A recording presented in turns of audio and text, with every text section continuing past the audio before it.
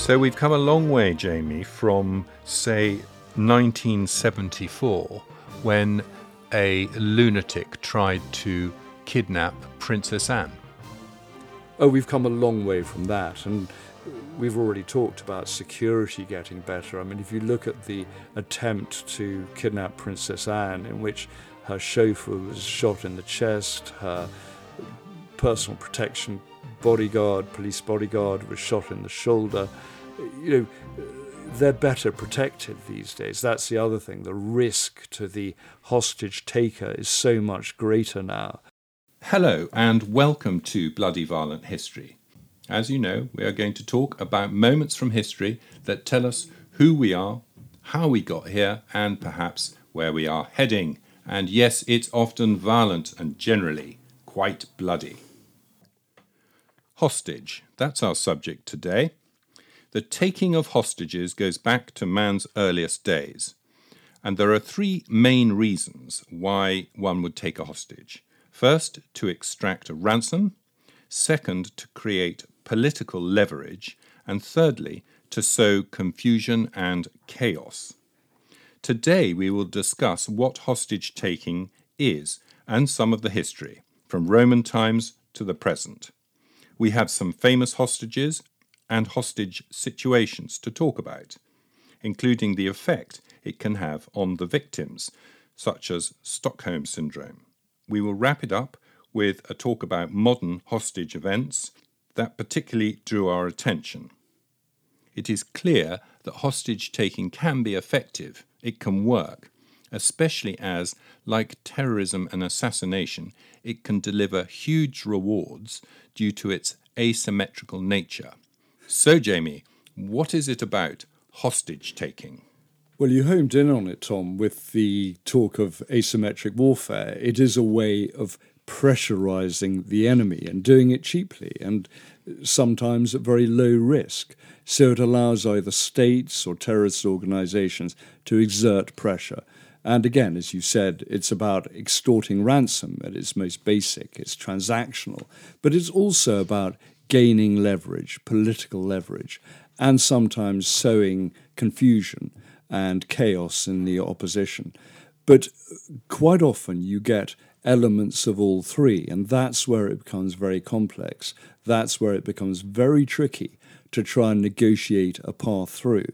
And if you look at the modern environment, for example, Nazanin Zaghari Ratcliffe, a classic hostage under Iranian control, who was taken in Iran. They continue to come up with false premises to keep her there. And that is the Iranians who have, let's face it, been very good at taking hostages from the 1970s onwards, using it not only to try and get money from the British government, but also to exert pressure in nuclear talks and get everyone back to the nuclear negotiating table. So it's not about anything that she particularly did, as they tend to say when they report it. It's not about her at fault in any way. Absolutely not. I mean, they will just trump charges up. They have a backlist of things they can use. So the latest extension of her sentence by a year was based on her apparently supporting protests against Iran 12 years ago and talking to the Persian service of the BBC World Service. So you can see that they will always use that. They will always hide behind the Western perception of Iran having different elements of the government at war with each other.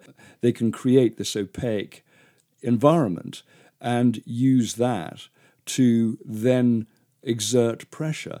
And they do it all the time. I mean, we'll talk about it later, but, recent examples, 2016, 2020, they released hostages either to promote the nuclear negotiations or to get their own prisoners, for example, out of Thailand, who were charged with bombing offences. So this goes on all the time. And Nazanin Zaghari Ratcliffe has just been caught up in that.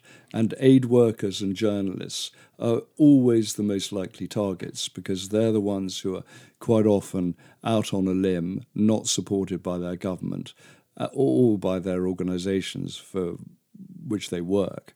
and they can be easily lifted from their place of work. Do you think our government has the right approach or the only approach, or should we be doing it differently?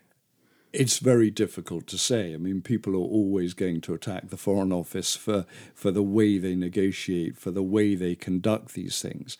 I mean, I remember on a different matter, way back in the 1960s when the Germans finally paid compensation to Brits who had been in concentration camps or Nazi labor camps. And people like Airey Neave had been campaigning for 20 years for that. But the Foreign Office put a stop to that every single time because guess what? The West Germans were our new friends and it was the Cold War. So, the instinct of the Foreign Office is always, or the State Department or any diplomatic venture, is for good relations, to have a softly approach, not to antagonize. Wanting to protect the nation over the individual. That is one of the problems. That's one of the issues that comes up time and time again. And no one likes individuals rocking the boat. It becomes very thorny, very tricky when an individual is involved. And you can see it, in this case. The Iranians are past masters at this, and there will always be individuals who fall victim. And what about Somali pirates? This is a classic modern case of hostage taking. It was transactional, rather than political pressure. It was largely a monetary thing. And friends of mine who are in Kidnap and Ransom did a lot of negotiating with Somali pirates. There was one who had a classic incident where he was talking to the negotiator, who was a businessman from Mogadishu. And suddenly the negotiator on their side pressed a button on his phone, and the KNR, Kidnap and Ransom negotiator, had a full image of the guy's face with the pirate captain in the background picking his nose. Busted. Yeah. So that can happen. But the Somali pilots, they were really fishermen who were being coerced at their end, weren't they? Anyway. Well, again, it grew out of a political situation, whether it was illegal dumping of pollutants or overfishing by foreign fleets. They certainly had grievances. But once the sort of businessmen, the hard-nosed negotiators got involved from Mogadishu, then you started getting a piracy business evolving. And as I said, it became transactional. So it became easier in a way to negotiate because, when it comes to just money, people understand that. And, you've got the Somali, the Muslim halawa way of paying money, of using trusted end men in one location. So it's very difficult to trace where the money starts and where it ends up. There's no money actually changes hands. They just make ledger entries. Yeah, it's done on trust. So, but that is another classic example of modern hostage taking. But they've gone quiet now, haven't they? They sort of got rid of them. They're still there, but it's very difficult to mount piracy operations when you have the navies of the world converging on the area and ushering ships through the Gulf. Certainly, you also got private security companies getting involved, and the ships that were going through, the merchant ships, the tankers, were better armed, better protected, were sailing in convoy. And it's harder for pirates of any description to attack those sorts of convoys. Okay, so they've got a bit of a system now that gets them through. They've got a much better system going on. All right, so remaining in Africa, what about the French and what they get up to in Africa? Well, because they're busy in sub-Saharan Africa and they're fighting jihadists and the Brits and other nations helping them, there is a lot of skullduggery, a lot of negotiation going on and hostage-taking by various jihadist groups that are involved in the Sahara. And so when you get to that situation, it becomes very murky. I mean, in 2021, the French, in order to get 4 or 5 hostages released, Western hostages released from these jihadist groups, they released 200 Malawian jihadists. And so you can see that Is that a good idea? I mean, isn't that going to mean they'll ask for 400 next time? Of course, and this is always the problem. This was the problem the Germans had in the 1970s when they were paying off Baader-Meinhof for hostages and everything else. And it was only when the Germans started playing hardball from about 1977 that Baader-Meinhof started to crumble. They killed themselves, essentially, the core group. And it is this problem that if you start paying people off, you are fueling the racket. And that is always the problem. And a lot of countries that say that they don't negotiate with terrorists or hostage takers, you'll find that they do.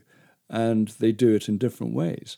But quite often in places like sub-Saharan Africa, you will get countries that have large numbers of jihadist prisoners, and then suddenly they are basically forced to release them. It's a classic case of modern hostage-taking and ransom payments and prisoner swaps, and it goes on all the time. All right, well, let's go back in history and have a talk about Roman times. And the Romans were famously keen on their hostages for various reasons, not so much for money, but for, as you said at the beginning, political leverage. They like to have client kings in the far-flung parts of their empire who would be subject to the Roman Senate. And one of the ways they made sure that actually happened was that they would take the king's son or youngest son back to Rome as a hostage, where he would be raised by a Roman family. But this would also have the benefit of Romanizing someone from that part of the world who was near the top of the tree. And so when they went back to their country, if they didn't have their head lopped off because their father had done something wrong, they would then be an enthusiastic Roman and would help promote the general Romanization of the edges of the empire. And you'll find that so many other kingdoms and empires did exactly the same, whether it was the Persians or the Egyptians. Hostages, hostage-taking, the exchange of valuable children of foreign kings was extremely important. And again, it went right up, to centuries later. I mean, if you look at the Jamestown settlement, which we spoke about in the True Founding of America, you saw that the English settlers were actually sending some of the children to Powhatan, the Indian native chief, in order to curry favour and to see them installed within the Indian nation. So this has gone on for centuries, for millennia. There's a sort of variation in tone between where there's very little empathy between the captive and the hostage taker. But in the sort of Roman or ancient scheme of things, it's more of almost like verging on arranged marriage. I mean, some of these marriages in political times were, again, to try and tie nations together. Yes, it was a negotiating ploy. And if you actually look at the terminology used, the things like rançon is ancient French, redemptio, which is the Latin term for buying back. All these terms were being used, and it was seen as perfectly normal. And it was not just kingdoms, obviously, it was pirates as well, in the same way that today you get states taking hostages and you get guerrilla organizations or terrorist groups taking hostages. And Julius Caesar, he was taken by pirates, wasn't he, and held hostage? He was, 75 BC. And apparently Julius Caesar actually got the pirates to up their asking price because it gave him greater credibility back in Rome that the asking price was higher. Looked better on his Wikipedia page. Yes, I think eventually they settled for sort of 50 talents. So that was what he went. Yeah, and I'm pretty sure he went back there and found them and crucified them just to tell people it wasn't a good idea. He was a pretty vengeful sort of character. All right, well, moving on a bit into the Middle Ages, we have this whole idea of chivalric code. How does that develop? Well, it developed, again, largely because of the concept of hostage-taking, and that grew out of the grand mêlée, in which knights would basically perform fake battles. And this wasn't a joust. This was teams of knights either going head-to-head or having two opposing sides and charging each other and really fighting it out. And what they did was take each other hostage, because if you could take a rich knight hostage during a grand melee, you could then ask for horses, for gold, for you name it, for suits of armour, and it would be paid. Otherwise, you simply wouldn't hand the knight back. So in a way, there were two things that came from the grand melee. One was martial spirit and fighting skills. It kept people honed. And this is what Richard the Lionheart did on the Third Crusade in the Holy Land. There were always grand melees going on. So it honed the fighting skills, but also it contributed to the whole concept of heraldry, because the more plumage you wore, the more you could be recognized, the richer you were, the more likely you were to survive a battle and not to be killed. I mean, people would want to nab you, to hold you hostage. And that's what helped develop the sort of plumage and heraldry that was going on. Although tell that to the French knights who were hit by English arrows at Crécy and Poitiers and Agincourt. It didn't always work. No, I mean, that's really what happens when you end up having warfare being rather like a game, until you have a sort of moment where one side decides they're actually going to really stick it to the other side, and the gloves are off. And in that case, the Welsh archers did for the French knights with their short knives. Exactly. So it's when heraldry comes across the common man, the common soldier, who isn't going to be benefiting from hostage taking, then you're in trouble. Watch out for John Bull. All right, so we have, for that time, and of course one of the great figures of that period was Richard the Lionheart, who himself was taken hostage. He was one of the great examples of famous hostages, and it almost bankrupted England. In fact, it almost bankrupted Aquitaine and other parts of Europe, because he was taken hostage by Leopold of Austria because he had annoyed Leopold during the Third Crusade. And when he took Acre, he very foolishly, with hindsight, threw down Leopold of Austria's banner in the ditch, because Leopold was, I think at that stage, was only an archduke. And so Richard thought, Richard really didn't rate him. So he went off. And of course, after Richard left, disguised as a Templar knight, heading back to England because he heard King John was taking over the country and overtaxing the people there, Richard ended up being captured, taken by Leopold of Austria, and then sold on for a ransom, a king's ransom, to the Holy Roman Emperor, Henry VI. And that was an absolute catastrophe, because Richard's mother, Eleanor of Aquitaine, she petitioned the Pope, she raised taxes, she plundered churches for money.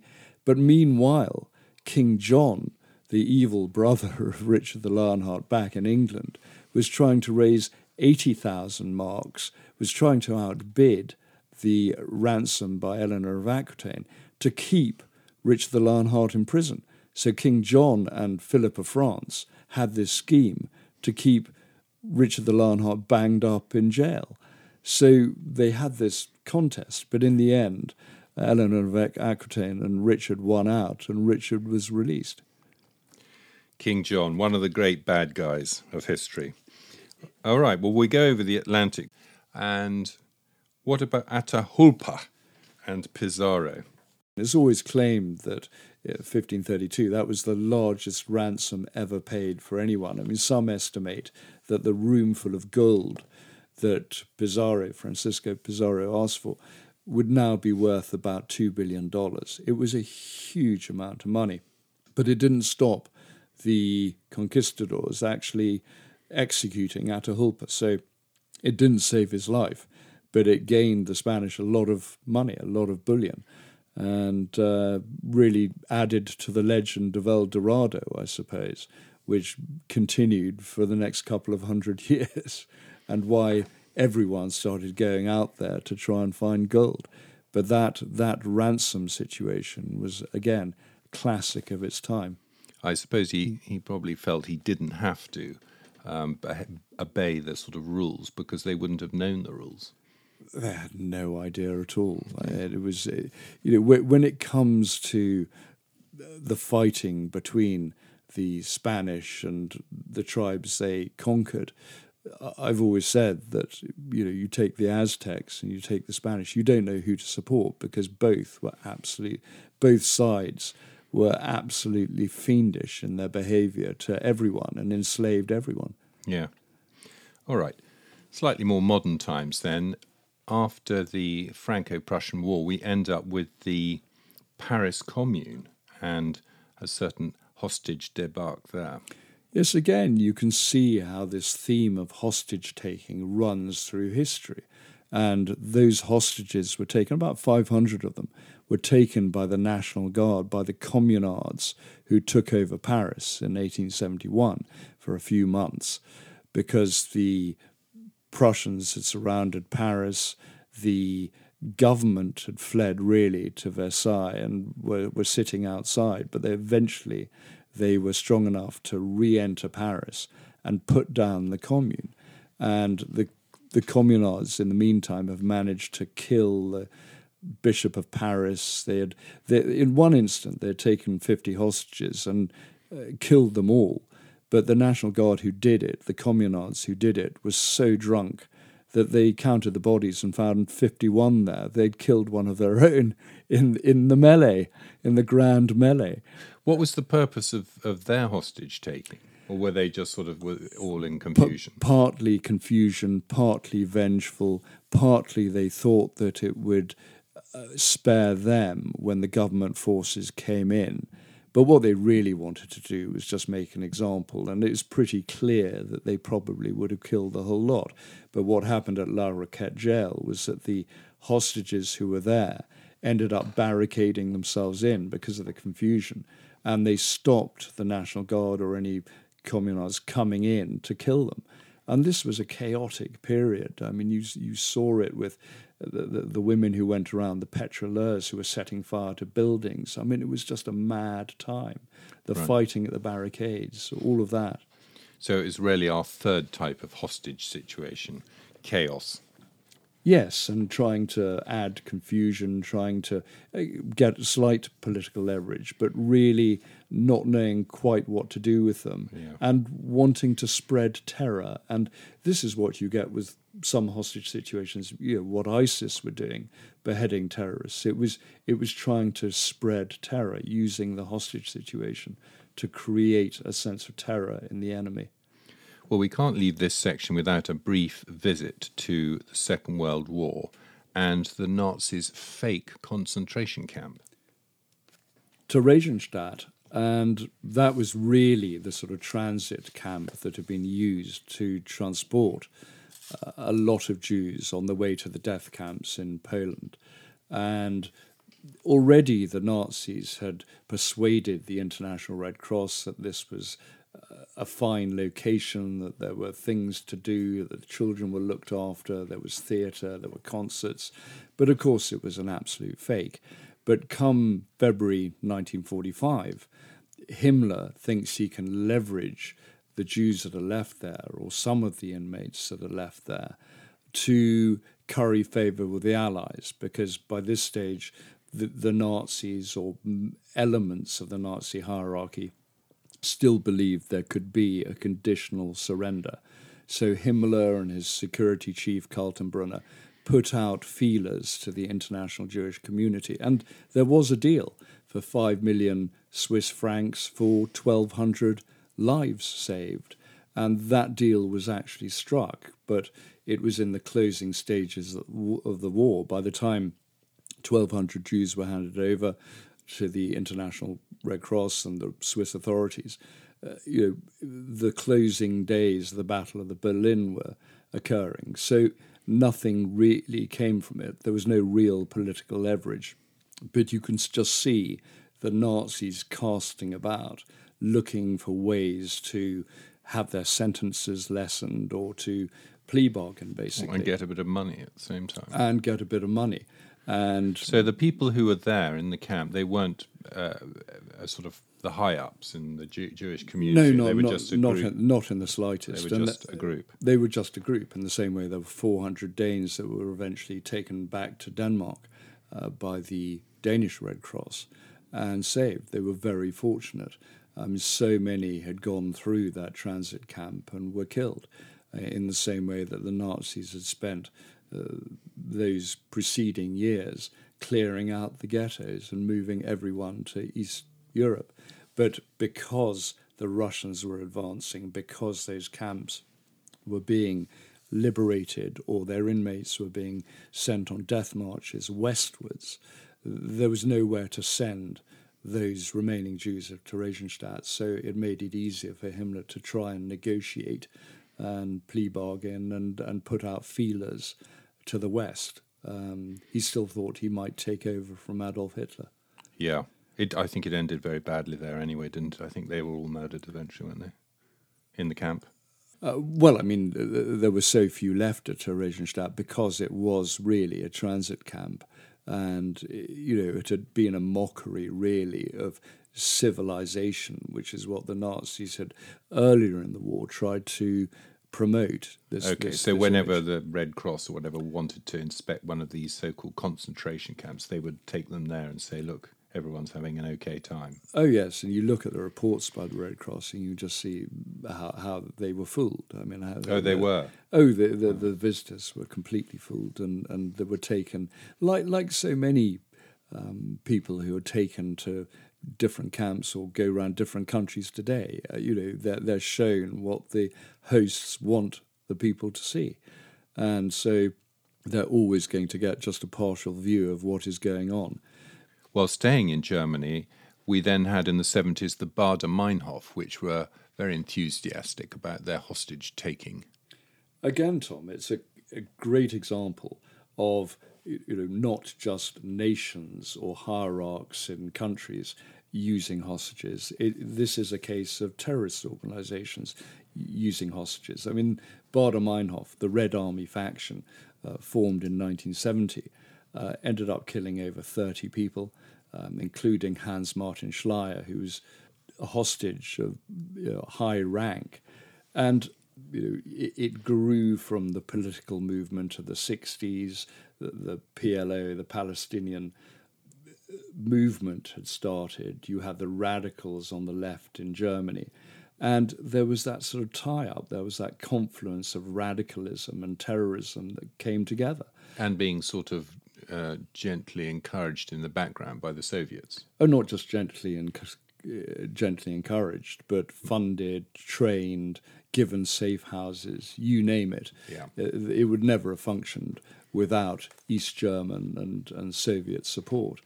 And by taking hostages, it was used by the Soviets, just as Iran uses hostages today, to exert leverage on the West, and certainly on the West German government.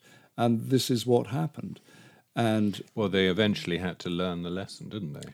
They learnt the lesson, and Baader Meinhof crumbled in the end because finally the Germans took a more proactive and decisive role against them rather than paying off. I mean, this was the era of hostage-taking and hijacks, so there were a lot of hijackings going on and hostage situations occurring. And Germany tended to pay off the hijackers, which of course encouraged, as we know, more hijackings. And when it came to Hans Martin Schleyer, that was the moment when the German government said enough. And of course, Hans Martin Schleyer had a role in the SS. So the Baader Meinhof group were trying to create this sort of populist young person's radicalism that was profoundly against the old guard still being in control in Germany. But hostage-taking was one of those means that they thought they could exert pressure. But in the end, they murdered Hans Martin Schleyer because the German government was prevaricating and refused to negotiate with them. Okay, Jamie. Well, it seems like the 70s really were the time when hostage-taking was all the rage. We had quite a few famous hostage situations. Getty, Patty Hearst, and also the first time the mention of Stockholm Syndrome was in 1973. So what about Patty Hearst? What was her story? Well, Patty Hearst, like John Paul Getty III, poor little rich kid syndrome in a way. And it leads very neatly to Stockholm Syndrome, because here was someone who was kidnapped by an urban guerrilla group, the Symbionese Liberation Army. It was really the 1960s gone terribly wrong, like the Baader-Meinhof gang that established itself in 1970 in West Germany. And here was a group kidnapped Patty Hearst, granddaughter of William Randolph Hearst. The great newspaper magnate. Yes, yeah. So a rich family. And the Symbionese Liberation Army said, well, we'll release her if the family gives $70 of food and help to every person in need in California, which would have cost the family about $400 million at that time. So the family instead gave $2 million to people in the Bay Area who were in need of food and help and housing. And that was pretty chaotic. And Patty Hearst was not released. And the testimony of the defendants later on sort of showed that she had probably been raped. She was incarcerated for weeks, essentially brainwashed and told to read political tracts. You can see this in so many hostage situations. Humans are humans, and they know which side their bread is buttered. It's not simply that they empathize or sympathize with the people who catch them. They simply want to survive. So it's not just, she may not have been brainwashed, she may have been taking a decision to side with them because the alternative was that she was going to be killed. Well, I think there are emotional and rational reasons for getting into bed with the enemy. I mean, you can see this on a mass scale with French collaboration with the Nazis during the Second World War, or East German collaboration by millions with the Stasi. You know, if you think that Reich is going to survive 1,000 years, or if you think communism is going to survive for years, you know, and you want your family to do well, or you want to survive, you tend to cooperate. That a lot of people do. It takes a lot of courage to actually stand against it. And in a hostage situation, when you're wrenched from what you know and you're put in a situation, it is extremely tricky to turn against them, to resist in any meaningful way. So when you start to empathize with someone, that it's almost like priming the pump. You end up genuinely empathizing with them, and suddenly, you know, like training a dog, really, isn't it? You know, you can ring a bell and they start to dribble. Yes, and suddenly Patty Hearst found herself holding up a bank with an M1 carbine and adopting a revolutionary name and all of that. Up against the wall, you motherfuckers. That's exactly what she said, and eventually she was charged. She ended up having her sentence commuted by Jimmy Carter and was pardoned eventually by Bill Clinton. So it was a long process, and there's still people who say she should have got what she deserved, but you're always going to get this in hostage situations. And then we had the other famous case at this time of Getty. Another 1970s case. That was 1973. So he was the year before, the same time that Stockholm Syndrome was invented as a term.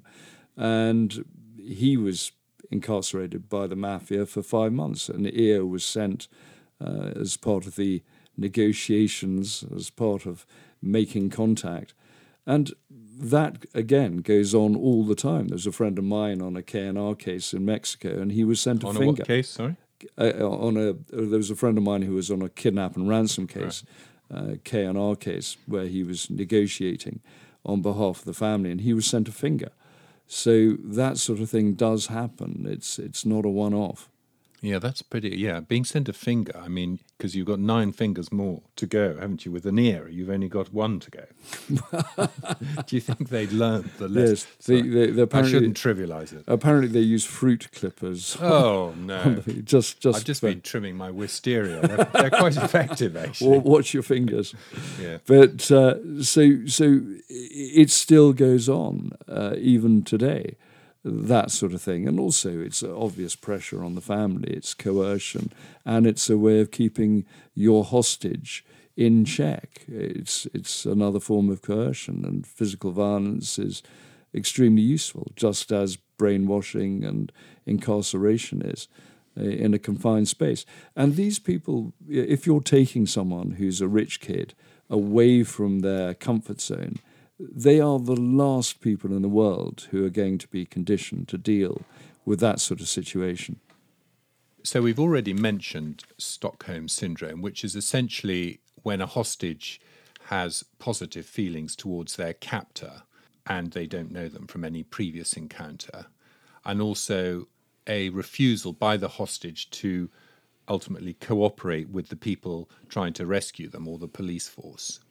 And lastly, the hostage begins to buy into the message of the people who are keeping them captive, whatever their left or right wing or political beliefs are underlying their particular organisation. So, Jamie, tell us a bit more. Well, that came from a bank robbery in Stockholm in 1973, where those who were held up by the bank robbers, the bank robbery went wrong, that you ended up with a hostage situation, and the hostages started moving towards and understanding the point of view of the bank robbers.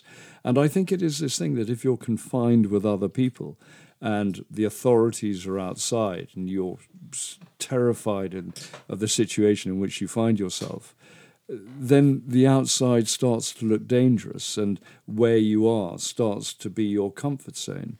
So you can see why people move towards that position, why they start engaging with those around them.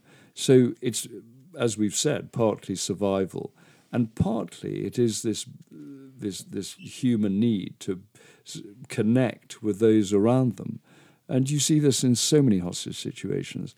And there are other elements involved, depending on how long the hostage situation lasts. But you can see from the Second World War, where there were prisoners of war of the Japanese, and there was a sort of informal rule book on how to survive. You know, the first one being, it's up to the individual to make or break himself or herself. Eat whatever food you can get your hands on. Stay away from those who are negative and miserable. You know, those sort of rules started to be followed as part of a survival technique. Yes, I heard in the Vietnam War, so slightly later, that the people who did best in captivity were the ones who had a slightly I don't care attitude. Not that they didn't care for themselves, but they could let certain things go. They didn't pin themselves into a corner, and that they sort of went with the flow, which then meant that they could find a route through and survive. Completely. And the other thing that they found in the Vietnam War is that the number of American prisoners who died because they didn't eat the food they were given. They said, "Oh, I don't like that." I'm not going to eat worms or slugs. Exactly. Whereas those who just shoveled it in, that would be me. Well, any of us who've been to the schools we were, it's absolutely delicious. Well, I do remember sitting there with Spam in my mouth for about 5 hours, refusing to eat it once. What about the fish one? That really? Do you remember? Was it called Fam or something? Oh, there was some horror. There was some horrors. That really was. Yeah, we're sounding like wartime children. Oh, we suffered. Yeah, it continued. But when I wrote the Counter-Terrorist Handbook, you know, I put in a chapter on how to survive a kidnap, and there are key points there on really surviving. The following is a reading from James Jackson's The Counter-Terrorist Handbook. Surviving a kidnap. Whether you are alone or in a group of captives, how you behave can directly influence both your treatment and your chances of gaining freedom. You will be shocked, scared, and disorientated, but go with the situation. Attempt to calm tensions and follow some basic codes of behaviour. These rules will help you in the short term and the long run and are designed to be easily understood and simply followed. You might be a downed airman or an imprisoned tourist. Whatever the scenario, you are the one held captive and at the disadvantage. Be humble enough to understand that your captors call the shots. 1. Prepare for the worst. Easier said than done. People respond to kidnap in a variety of different ways, and often there is little that can be done about basic personality types. Some individuals withdraw into themselves, others tough it out.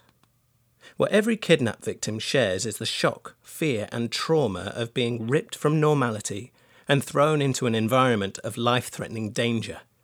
It can all happen very fast.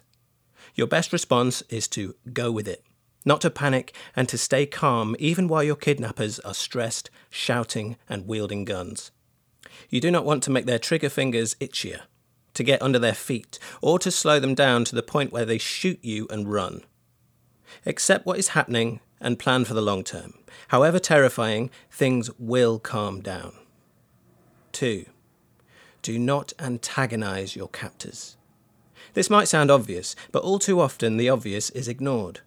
Cooperate as best you can. Be polite. Do not argue, alarm, or provoke, and avoid abrupt or suspicious movements. Try to humour your captors and be patient. Those who are seen as troublemakers are often the first to be disposed of. Demeanour and voice both have a role. In a sense, you are all in it together in this high-stress environment. Irritability and a strident or high-pitched tone can adversely affect the mood of your kidnappers. A quiet and calm approach on your part will earn their respect and is a starting point for gaining more favourable treatment. Ask for food and water, and medication if required. Compliance on your part is advisable. Subservience is not, and will get you kicked. The same considerations apply if you've been arrested in a foreign country. Equally, however, you should be firm as to your innocence if you are being accused of a crime, and try to insist on being allowed to contact your family, office, or local embassy representative. 3. Maintain faith in yourself. Remember, you are not in the wrong, and you have not been forgotten. There will be many people out there working for your safe release. Bear in mind that kidnaps occur for a reason, and in most cases it is either to make a political point or to raise money. It is in the interest of your captors to keep you alive, so make it easy for them and make it easier on yourself. Keep yourself occupied, dig deep for inner strength, and try to gain a long-term perspective. An inability to keep your nerve will not help your situation, prepare you for your incarceration, or endear you to your captors. 4. Set yourself positive goals. Simply bearing up under the circumstances is probably not enough. Be proactive and outward-looking and set yourself positive goals to fulfill. Your world will have shrunk to a few bare walls. Do not allow yourself to shrink with it. Build human relationships with your captors and strive to manage yourself, your time, and your personal environment. Self-reflection and introspection are fine, but too much navel-gazing can lead to inertia and depression. Reach beyond your current situation and try to adapt to what is happening. You could be here a long time. Communicating with others and engaging your own mind games and mental gymnastics should help maintain your perspective and mental equilibrium. Work hard at it. 5. Be a human, not an object. As your incarceration continues, the initial terror and confusion may well subside into a more routine pattern of daily life. Use this as an opportunity to find common ground and build relationships with your kidnappers.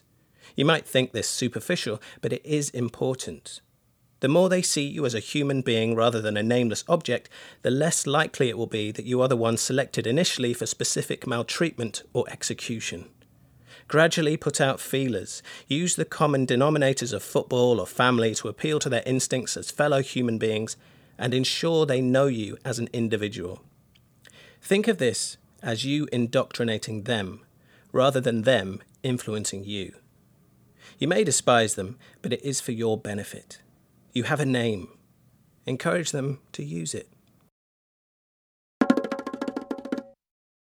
Of course, the rules have slightly changed now, because if you find yourself on a hijacked aircraft, unlike the 1970s, you don't just sit it out. You bloody well fight now, because you know that you're probably being taken over by jihadists who are just going to die anyway. They're going to kill you anyway. Whose only goal is to die. Yes. So as I said, those rules have changed. But if you are caught in a kidnap, there are certainly rules that professionals and experts would advise you to follow. So what would be, I mean, obviously they had that thing 9/11, but what would you do if you were in that situation today on an airline? Well, now you would fight. But you have to sort of get yourself organised. You can't just go off half-cocked. Yes, I mean the old rules were don't sit in first class, don't make yourself obvious, sit in economy, be low pro. I mean, all you can hope for now is that there's going to be an air marshal on board who's going to do part of the fighting for you. Yeah, or actually on that train in Europe, those three sturdy American soldiers who took on that jihadi, didn't they? And I think there was a British businessman and as there well. was a sort of guy with Brit with an umbrella as well. What was interesting, the French guards on the train actually hid in a cupboard. Yeah, there you go, Jamie. Ka-ching. Yeah. Gets it in. It's the money shot. Every time. So in the more modern times, from the late 60s and the 70s, we're going to talk about how this hostage taking evolved in the Middle East, starting with Iran. Well, if you have sort of complex political situations, if you have one country, one state that feels itself weaker, then, as we said right at the beginning, it's a type of asymmetric warfare. It's a way of getting back, of exerting pressure.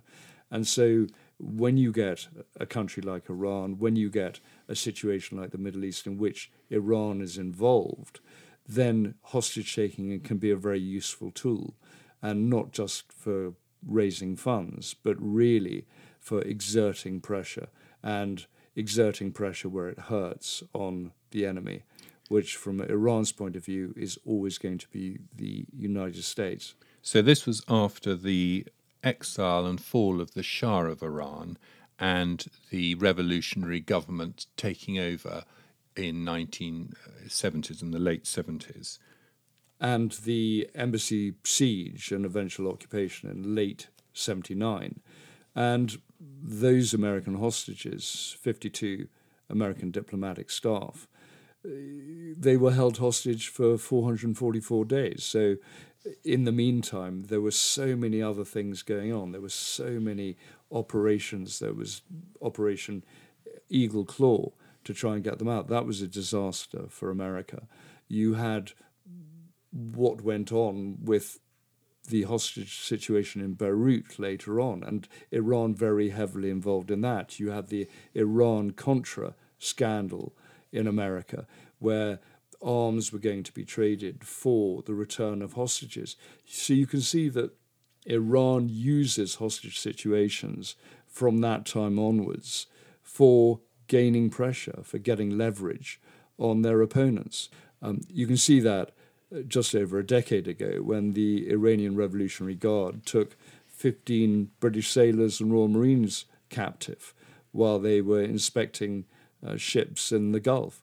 So that created a pressure point on the British government. So the Iranians are always trying this, and that is a key problem of dealing with the Iranians. At the time in the 80s, it seemed to be never out of the news, did it? That there was one thing after another, you know, whether it was Jackie Mann or American hostages, or I remember Roger Cooper was an English businessman who spoke Farsi and worked in Iran, was taken hostage and kept for 5 years, and he was asked when he was finally released, and he was in Heathrow, how he'd survived, and he did say, anyone like me who's been educated in an English public school and then served in the ranks of the British Army is quite at home in a third world prison, which shows a bit of stiff upper lip. But in fact, he did suffer quite serious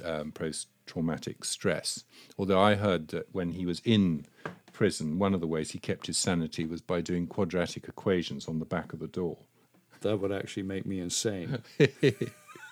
Insaner. That would give me post-traumatic stress.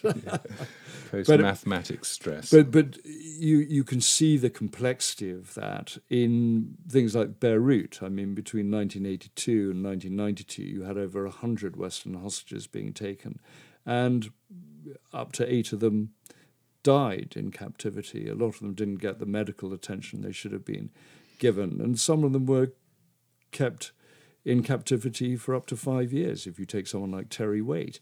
So it was a pretty hideous situation. And there are probably only 12 people involved in actually taking people captive. They call themselves Islamic Jihad, but so often they were essentially working for the Iranians, who were using them as proxies to, again, exert pressure on the West. But they did actually reserve a much more violent treatment for William Buckley of the CIA when they took him hostage. Oh, William Francis Buckley had a terrible time, and the videos that were sent to the CIA of his torture by Hezbollah, but probably with Iranian involvement. I mean, certainly Iranian intelligence was involved in that. And you can see how quickly the networks that Buckley had established in Beirut were rolled up. All his agents were hoovered up and disappeared. He was hideously tortured and injected with drugs. And apparently in the videos of his torture, he was not only screaming but drooling and completely out of it. So there was obviously professionalism involved in his interrogation. And it went on for 15 months and at least, and then they killed him. Yes, they say he died from a heart attack, and his remains weren't found for another 6 years, till 1991, when they were found by the Danes near Beirut airport. So he had a terrible time, but he made that fatal error of not changing his route to work, of being overconfident, of continuing to live in the apartment in which he had been for some time. And the one thing you don't do in an extremely hostile environment like Beirut was follow the same routine. And I think that he believed in his own intelligence network, his own agents, his own sources far too much, and he paid the price for that. And then on the 7th of October in 1985, the Palestinian Liberation Front took the Achille Lauro, a ship, hostage. Yes, and again you can see how hostage-taking can be used to gain leverage. And the PLF wanted 50 prisoners released from Israeli jails. They wanted to sail to Tartus. And there was apparently a plan to get off somewhere and murder Israelis. In the end, they contented themselves with throwing Leon Klinghoffer, a disabled passenger, overboard. And that became a notorious incident. He was Jewish, wasn't he? He was. In fact, really most of the tourists on board were. They were sailing from Alexandria around the Med, around the Eastern Med. And so it all went horribly wrong. And although they wanted to sail to Tartus, the 4 terrorists who took over the ship, that was denied. So they went back to Port Said. Eventually, they agreed to leave the ship and were forced down in their airliner by US jets and landed in Sicily. And then there followed an argument, a huge quarrel between the Italians and the Americans on who should take custody of those terrorists. And the Italians wouldn't hand them over to Delta Force. So they were charged, imprisoned in Italy. The ringleader actually escaped. But that's the sort of international incident that can occur as a result. And there's always a subtext, there's always an agenda in these hostage situations. It's so rarely money when it involves a large terrorist organization. So often the agenda, the subtext, is to prevent further involvement by a larger power. And in Beirut, you saw this with the hostage-taking, that Hezbollah, Islamic Jihad were terrified, and Iran was terrified. The Americans would increase their presence there and their influence there after the bombing of the U.S. Marine barracks in 1983, when 241 U.S. servicemen were killed. And so that was one of the reasons that those hostages were captured, and pressure was exerted. So with the PLF, with the Achille Lauro, that again was another way of pressurizing the Israelis in the international community. And it was another example of what could go wrong and how hostage situations could develop in ways that people don't expect. And then after we had the Second Gulf War, we end up with Islamic State. Yes, and in a way that's more simple because although they wanted to create a caliphate, one of the ways of doing that, one of the ways they thought they could project influence, project terror, was simply by beheading their captives. And it was highly effective. If you saw what happened after the sort of 2010, the sort of publicity that came about with terrorists such as Jihadi John and the beheadings and the throat cutting in which they engaged. All right, Jamie. Well, that brings us up sort of to modern times, but it does beg the question that as every different type of hostage-taking seems to have been practiced over the last several decades, does that mean that they kind of run out of ideas? In other words, is it worth taking hostages? It's an interesting one on whether it's reached its high watermark, and I think it probably has.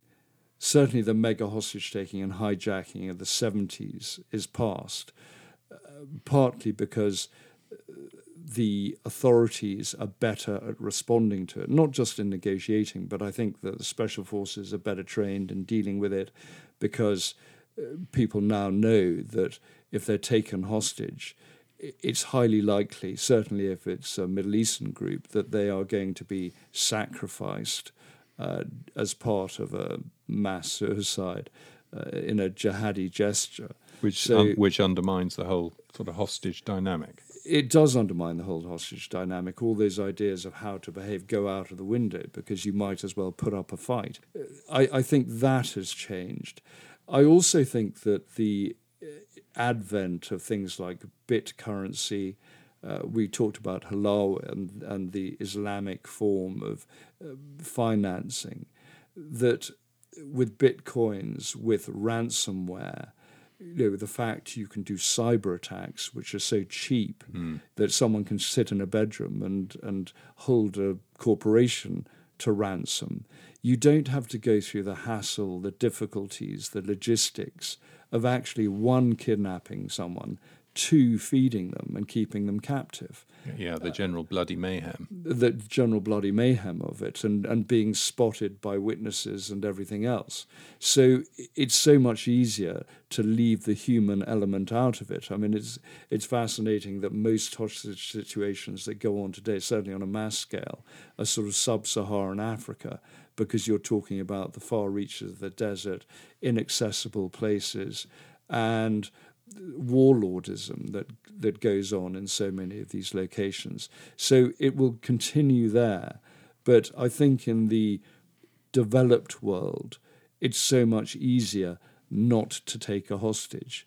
I heard that in America, a casino was recently stung with a cyber attack, and the way they accessed their whole system was via the fish tank, which had a Wi-Fi enacted thermometer or filter system, and they hacked their way into that, and from that they got into the casino. So I mean, the security things are rife with openings if people know what they're doing. Exactly. And also, if you're using proxies to represent you, to do your dirty work, it's so much easier to use proxies that are simply doing cyber attacks. It makes you more money. So the Russian state, for example, is certainly behind, certainly involved, and certainly knows about the many Russians who are involved in attacking American meat processing or gas and oil pipelines or hospital networks or anything like that. Again, why would Russia want to dirty its hands or even use proxies like the old Red Army faction when it can simply use ransomware and hold corporations and states to ransom that way? So we've come a long way, Jamie, from, say, 1974, when a lunatic tried to kidnap Princess Anne. Oh, we've come a long way from that. And we've already talked about security getting better. I mean, if you look at the attempt to kidnap Princess Anne, in which her chauffeur was shot in the chest, her personal protection bodyguard, police bodyguard, was shot in the shoulder. They're better protected these days. That's the other thing. The risk to the hostage taker is so much greater now. And again, in that situation, and people have always said she told the guy to fuck off, but apparently not. Well, I think she probably, when he was trying to pull her out of the car and she was being, it was a tug of war between being pulled in and out of the car. She did say, when he told her to get out, not bloody likely. But she did also say in an interview afterwards with Parkinson that she kept very cool about the whole thing, as recommended in your kidnap notes, so you don't antagonize the person by telling them they're an idiot or whatever. You stay calm and be as reasonable as possible under the situation. And she very much felt that wasn't the time to give him a telling off. Well, I saw her fall off in a water jump once at badminton horse trials, and she was pretty cool then as well. Yeah. So I can imagine that the hostage taker was always going to come off worse. Yeah, she said to Parkinson, she said she'd been scrupulously polite. She also said it would be silly to be rude at that stage. I can imagine. Keeping her powder dry. So it does show how the world has changed and how technology has moved things on. Excellent, Jamie. Well, that's all very interesting. And I think before we close this session, we should have our traditional postscript. So where are you going to take us? Back to the postscript. I want to take you back to Colditz Castle at the end of the war, Tom. In 1945, the Americans are moving towards it. As you know, Tom, Colditz held the big escapers amongst Allied prisoners in Germany. So they were sent to Colditz Castle, people like Douglas Bader and Airey Neave. And the troublemakers. And among those troublemakers were 21 prominenti. These weren't necessarily the big escapers, but they were the ones that the Germans believed had some sort of clout, had some sort of connection. They were the celebrity hostages, if you like. And the Nazis weren't quite sure how they would end up using them. But in the closing stages of the war, as the Americans approached Colditz, all 21 of them were removed. And they were removed by SS General Berger. And he was one of the 12 unholy disciples around Himmler.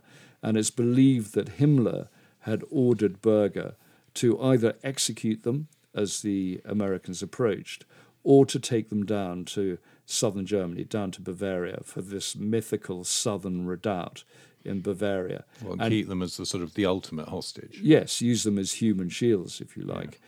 But I think the Germans totally overestimated how important these prisoners were. I mean, they included Giles Romilly, who happened to be a nephew of Clementine Churchill, and Adolf Hitler has said if anything happens to him, they will be in deep trouble. They'll be executed themselves, whoever lays a finger on him.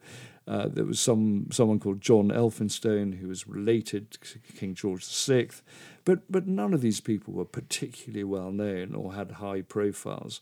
And one or two of them were deeply disliked to Colditz by the other prisoners. So one of them was push them out the door and say, you can have it. Yes, well, one of them was a journalist who, before the war, had been very, very pro-Nazi.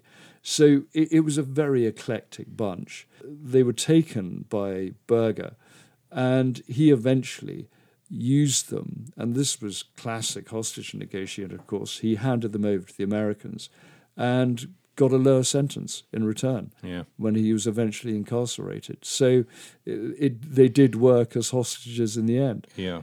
Well, and also we did a podcast on heroines of the 20th century, and in that one of them was Odette Churchill, and I don't know if you remember, we talked about her, and one of the reasons why she perhaps survived, although she was very badly treated, was because her link to Churchill, and the same thing, that the high-ups in the Nazi regime were concerned that if she was bumped off like so many other of those women, that there would be a very high price to pay. But the strange thing was, it was only because she was linked to the other agent called Churchill and eventually married him, And he wasn't actually related to Churchill, but he found it very useful as well. Yeah, absolutely. It allowed him it's to just survive. the name. Yeah. Yes. So the Germans always sort of measured it incorrectly, and certainly they got the Prominenti wrong in terms of the leverage they would have or how important they were. So do you think that if we go into battle, you and me today, we should call ourselves